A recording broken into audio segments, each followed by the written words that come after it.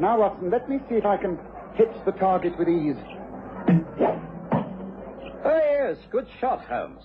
Yes, but I can't understand for the life of me why you wish to bring a leg of mutton out here into the park in order to shoot at it with a bow and arrow. You know, you've done some bizarre things in your time, but never anything as bizarre as this. Why not use an ordinary bullseye target? Now, come with me, Watson. You'll see. Yes. Now, you will observe that I've shot the meat cleanly in the center. The shaft of the arrow is deeply embedded. The arrowhead sticking out the other side. Now, just try and remove the arrow, will you, Watson? I think you'll understand my slight experiment.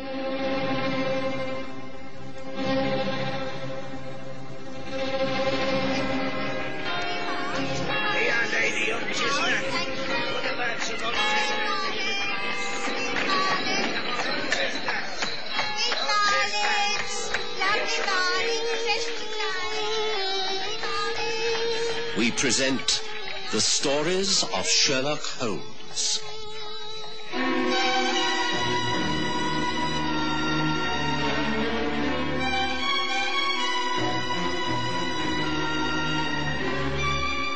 The Crouch End Mystery.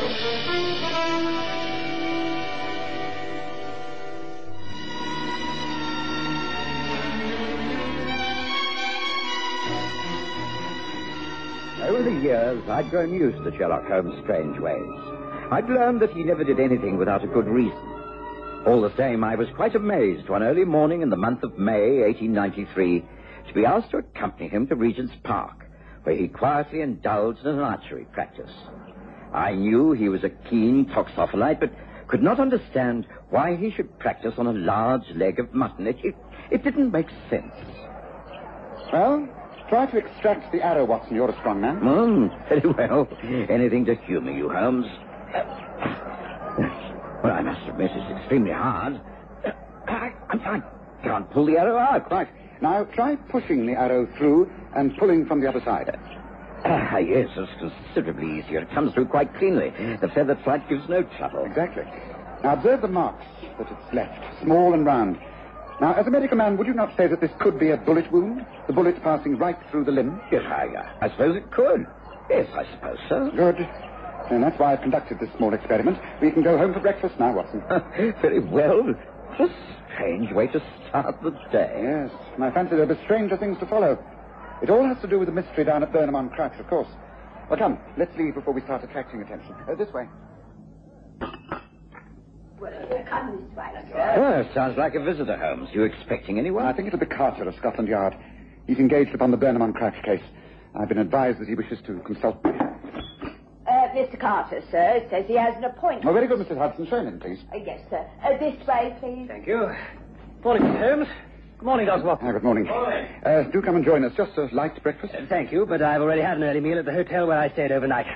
I came uptown from Burnham-on-Crouch to report to Scotland Yard, but thought I'd like a word with you first. And what have you to report? Total failure, I'm afraid. I'd hoped to impress Inspector Lestrade, but I've got nowhere. You've been informed of the case, Mr. Holmes. I've read all the available evidence, including the report of the inquest, very carefully. I believe there was a tobacco pouch found near the body. Did that tell you anything? It belonged to the dead man, sir. The initials were stamped on it. It was made of ostrich leather, and that fits. He lived at Oatsworn in the Cape, South Africa, for many years. He was a heavy smoker? Not according to his wife. We couldn't find a pipe, for instance. Odd. I only mentioned the pouch because that seems the only tangible piece of evidence so far. Is this a new case of murder, Holmes? Oh, I do beg your pardon, Watson. I'd forgotten that you know little of this. Take some coffee, Carter, and go over the case for us. I shall be none the worse for hearing the sequence of events once more. Just give me the essentials. Very well. I have my notes here. Now, yes. This is the rough career of one Nathan Savage. Born about 50 years ago and lived the life of an adventurer. Worked an ostrich farm in South Africa and prospected for gold out there. Made and lost several fortunes.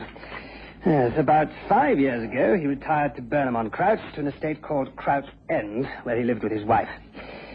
He died in mysterious circumstances a few days ago in the grounds of his home. An absolute enigma. At times strict and puritanical towards his wife and others, and other times a drunkard who had the power of evil in him. An extremely unbalanced and dangerous man. Quite. He was feared by everyone, known on the gold fields as Mad Nat Savage, and lived up to the name. Crouch End, he was loathed and avoided by the local people. He lived the life of a recluse. He had a small one-roomed cottage built by the stream in his garden, and no one, not even his wife, was allowed to enter it. It was his hideaway and furnished with the personal effects of all his travels. Curtains were always kept closed. He had no visitors. Savage lived alone there. Yet at the inquest, Bob Leggett, a local farmer, gave one of the few positive bits of evidence we have to go on. He said... Oh, it were about 1 o'clock in the morning. I'd been up attending a sick cow and I took a short cut along the back lane to my home. You can see that hideaway cottage from the lane and there was a light on. I saw shadows across the curtains. Magnet weren't alone. There were another man in there with him. I could see the outlines of them very clear. The other fellow were bearded. And they were arguing something terrible. Oh, but that were on the Monday. Savage didn't get himself killed until Wednesday, so I suppose it don't mean much. But he did have a visitor with him on Monday night, and that's a fact. All the same, it might be significant. Don't you agree, Mr. Holmes? Every detail, however unimportant, is significant. An unknown visitor to a forbidden spot is most interesting. But do continue. Well, come the Wednesday, Savage went into one of his blackest moods. His wife, Grace, told the court about it in the frankest manner. She said... I knew those moods. He was a drunken wild beast who roamed the grounds of the house looking for trouble. I locked myself in the upstairs room all day. At night, I came down to get food. I could see the light in his cottage. It was quiet. I thought he was in a drunken sleep. I went to bed and locked the door. At about 2 in the morning, I heard terrible yelling. Oh, I did the sensible thing. Pulled the blankets over my head and tried to ignore it all. Early the next morning, I went out. The door to the cottage was open. I went down the path towards the stream, and well, there, by the wooden bridge, he was lying on his back. I thought he was still drunk till I saw the blood on his chest. I just turned and ran, raised the alarm, called the police, and, well, that's all I know. I swear to you, that's all I know. I was called in. I inspected the grounds and the cottage. Never been in such a strange place, filled with trophies, books, maps, and a clutter of bottles. Smelt to high heaven. Flies all over the bed. Horrible. Yes, it must have been. But you haven't yet told us how this man Savage died. Well, I'm coming to that. It's baffling. For it seems that there was a bullet wound went right through his chest under the heart, but no bullet. Just a small hole. And no one heard shooting. Police surgeon says he'd never seen anything like it. Yes, so he was shot by a bow and arrow, Carter. Now you see the reason for my morning exercise in the park, Watson. Bow and arrow? But how could you be sure of this, Holmes? Well, I can't, until I viewed the body and visited the scene of the crime.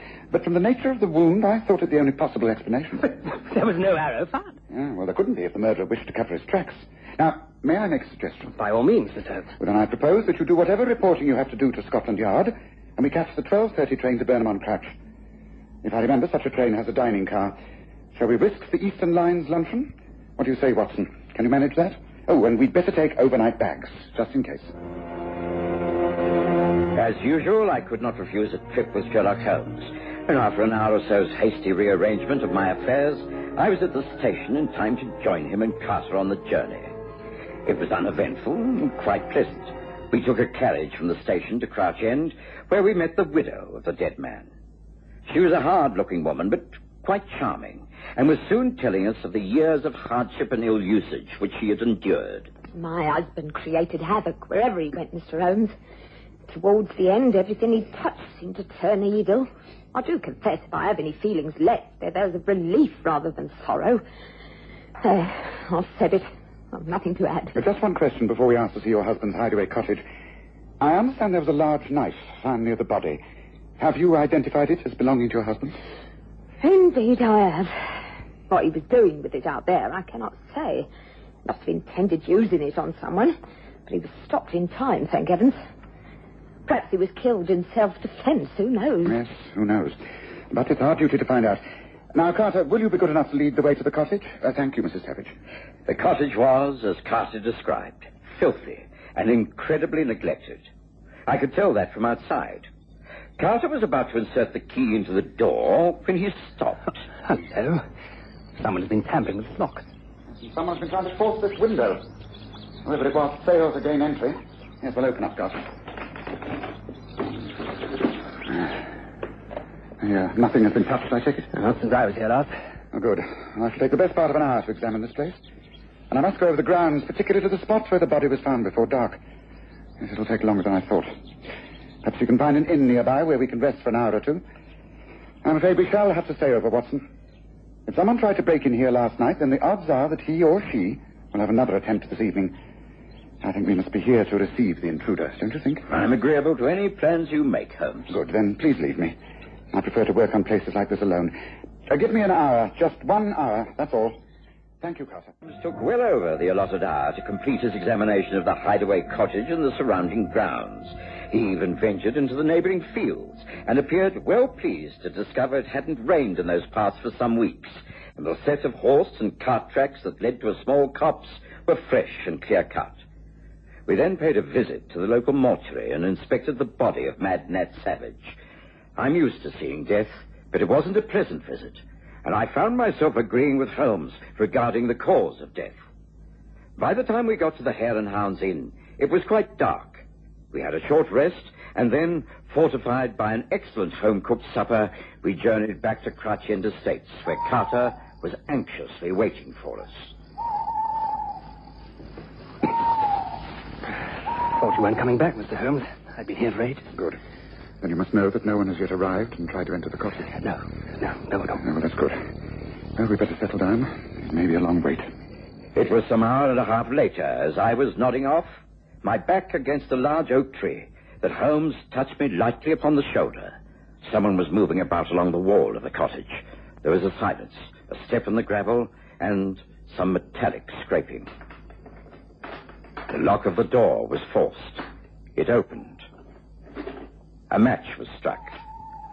A candle lit. Holmes motioned for Carter and me to follow. The man inside the cottage was young and slender. He commenced a search amongst the books. Having found one, he returned to the light and began paging through it, then sighed and snapped the book closed. Carter stepped forward and took command.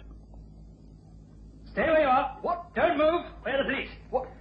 Oh, I should have known you'd still be watching this place. I suppose you now imagine I'm connected in some way with the death of Nathan Savage. I assure you, I am quite innocent. Well, that's for us to decide. Let's start with your full name. Nigel Sykes. I see. Initials NS. And what, may I ask, are you doing here? Oh, is this a casual conversation or an interrogation? It's a police investigation. Then perhaps I'd better wait until I can have a lawyer present. If you are innocent, it would be better to speak up without fear of the consequences. Oh, very well. Did you ever hear of Hewitt and Sykes, the West Country bankers? No, never. Yes. They failed for £500,000 years ago, to the ruination of many wealthy families in Devon and Cornwall. Is that right? True. Sykes was my father. Ah, interesting. Pray continue. Yeah, but keep it short and straight. Well, I was a boy at the time, but I always believed in my dad. I never believed that he stole the securities like everyone else. He swore he could turn them to good use, and every creditor would be paid in full. He left us a list of the securities he had taken, and swore he would come back once his honor had been cleared. He left by sea for South Africa, and no one ever saw or heard from him again. We believed the securities were lost with him at sea. Then a short while ago, I discovered through a business friend that some of the securities had come onto the London market. I spent months trying to trace them. I discovered the original seller was a Mr. Nathan Savage, the owner of Crouch End. I had to find out what he knew of my father. But before we could meet, he met his death by someone else's hands. I attended the inquest. There was mention of logbooks, diaries here in this hideaway cottage of his. And you tried to get in here last night. You failed. You've tried again now, and you still haven't found what you wanted. Is that not so? There is an old diary here. The pages dealing with the time of my father's disappearance have been ripped out. Mad Nat Savage covered his tracks well. That's the truth. I have nothing else to add. I've told you the whole truth. I never even spoke to Nat Savage, and I know nothing of his murder. Is that so? Then how do you account for this? A tobacco pouch with the initials NS. Not Nat Savage, as we'd first thought, but Nigel Sykes. Where did you get that from? I thought You dropped it near the body, Mr. Sykes. I think you'd better not say any more. Take your own advice and wait for a proper lawyer. Not that I think he will be able to get you out of this in a hurry. Well, I think it's been a good night's work. Thank you, Mr. Holmes. Thank you, Dr. Watson. Shall you return to London in the morning? We did not return to London the next morning, for in spite of the lateness of our going to bed, Holmes was up at dawn, and having borrowed a bicycle from the landlord of the Hare and Hounds, seemed to have travelled over a large area of Burnham and Southminster. He joined me for a hearty breakfast. Oh, Watson, what do you think of things? Well, you've been up to something, Holmes, I can tell, but you're not at all satisfied with Carter's conclusions, are you? I'm disappointed in that young man. I'd hoped for better things from him. One of the first rules of criminal investigation is never to accept the obvious as the end result. You have an alternative to the arrest of Nigel Sykes? Of course. Here is Carter himself. Now we shall hear the latest news. Well, Carter, have you extracted a confession from young Sykes? No, not yet. But he will talk sooner or later. He faces a full-scale interrogation at the yard this afternoon. Then we shall have to conclude the case before that. Neither Watson nor I can afford to be away from Baker Street longer than lunchtime. What does that mean, Mr. Holmes? Well, simply that you've got the wrong man, Carter. Just look at certain facts. Young Sykes is simply not the type who would have defied Nat Savage. He cannot have been the man heard to be arguing with Savage in the cottage 2 nights before he was killed. Sykes is clean-shaven. The man we're after has a beard. You may still be after a murderer who uses a gun and kills with a bullet. I'm convinced the man is an expert archer. Now ask yourself, who carries a bow and arrow around with him these days? Blessed if I know. No one. That's why your theory is so implausible. No, not at all. The art of archery is to kill swiftly and silently. In other words, to hunt. And hunt without being heard. It still doesn't make sense to me. Look, Mr. Holmes, if you've got something up your sleeve, then don't hide it. Let's have it straight. Oh, you can have it straight, as you call it, in exactly 1 hour, Carter. All you have to do is to conceal yourself in the loft of the stables of this inn at 11 o'clock. What you see and hear will surprise you, I have no doubt. Oh, and make sure that there are armed men at your disposal, won't you? We shall all feel very much more secure. Will you excuse me now? I have messages to send off from the post office. The fast stables at the back in 1 hour. And this time, I don't think we shall have to wait all that long before arresting the right man.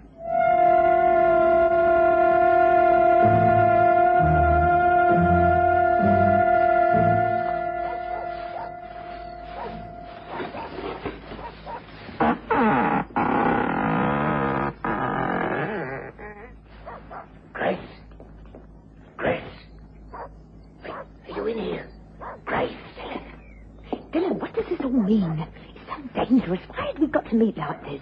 I thought we agreed not to see each other till it was all over. What do you mean? I got your notes. You asked me to come here. I'd never have taken this risk otherwise. I didn't send for you. You sent for me. But this is ridiculous. I've your note here with me. I sent no note, I tell you. Then what does... Someone's discovered something. It's a trap. Come on, let's get away from here. Quickly. Quickly now, quickly. Move if I were you. There are men surrounding the stables and up there in the loft. Oh, what the devil? Get out of my way. Call him, Watson. Carter, call your men. Bar the door. Stay where you are, both of you. There's no way out. I demand to know the reason for this. We'll give you every reason if you can explain your relationship with Mrs. Savage. Just what is your name, sir? Find out. His name is Dylan Drew. He was no partner of Nat Savage's long ago in South Africa. Before Savage married Grace and came back to this country. Isn't that so, Drew? You are the man who befriended Nigel Sykes' father and made an enemy out of Savage. You are the bearded man who dogged Savage for weeks and then cold-bloodedly murdered him. No, it wasn't like that. He did it to save me. Dylan killed Nat when he saw he was about to attack me with that hunting knife. He was mad with drink and accused me of betraying him. I'm the one that would have been dead if Dylan hadn't shot him. Shot him with a bow and arrow, correct? Well, you seem to have it all worked out, mister. Yes, that's how I killed Mad Nat. I didn't murder him. I killed him. Grace is right. I did it just in time. Someone should have done it years ago. He was evil all the way through. There were the 3 of us back in the old days. Nat Savage, Tom Sykes, and me. Sykes had securities and was about to make a great deal of money from them out in South Africa. Then he disappeared. I found out later that Mad Nat had stolen all his possessions and had him killed. I got proof of that eventually by tearing pages out of Nat's diary. I kept them. Nat disappeared, then I started the long search after him. You knew he'd come back to England and buried himself somewhere in the country. Might I suggest that you aspired to the life of a gypsy, travelling by horse and caravans through the southern counties, earning a living as a tinker and poaching game and fowl by the use of a bow and arrow. Old-fashioned, but extremely effective. You have it all worked out like I say, yes. That's about it. Then I found him here. It was an old score I had to settle. I tried to squeeze money out of him. Threatened to expose him for what he was, a cheat and a murderer. He promised payment, but I knew he wasn't to be trusted. I rested my caravan in a nearby clearing in the woods and watched him night and day. Then he went wild, got drunk and ran berserk, Grace heard him, came down and tried to calm him. He went after her with a knife. As he chased her across the bridge, she stumbled. He was standing in a patch of moonlight as he raised the knife to strike. I took aim. I couldn't miss. It's exactly as he said. I was about to be killed. I pushed the arrow right through him. Washed it clean in a stream. Strange. It was over so quickly, and he hardly made a sound. We agreed to leave the body to be discovered later. It gave me good time to get myself and the caravan out of the district. We agreed not to meet for some time until the scandal had all died down, and I reckon we'd have got away with it if it hadn't been for this trick of forcing us together. How did you manage to trace me? Put all this together? Elementary. You left clear tracks of your horse-drawn caravan. If you were implicated, you would not take the chance of remaining alone for long. You thought you'd find safety in numbers, so you joined up with a camp of genuine gypsies. They're outside Southminster at this very moment. I traced them. I made inquiries about you and left a note that I was sure would bring you back here. I sent a similar message to Mrs. Savage. It was the only way I could effectively get a confession out of you. Yes, I think the rest is up to you, Carter. I'm sure you'll handle it without further help from me. Well, shall we go, Watson? We can catch that lunchtime train as planned. We did catch the train, and in plenty of time. Once again, I sat back in my seat and pondered over Holmes' extraordinary ability to piece facts together from starting at the right places. It was the nature of the wound that intrigued me, Watson. Once I was sure it was a bow and arrow that was used, I naturally had to look for the sort of man who could use that weapon.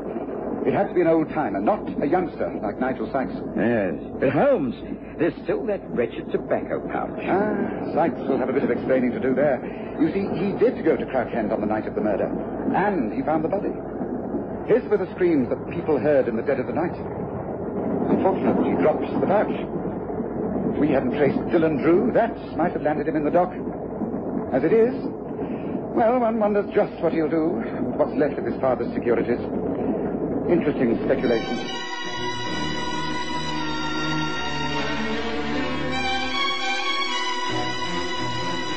Listen again next Sunday to The Stories of Sherlock Holmes, with Graham Armitage as Holmes and Kerry Jordan as Dr. Watson.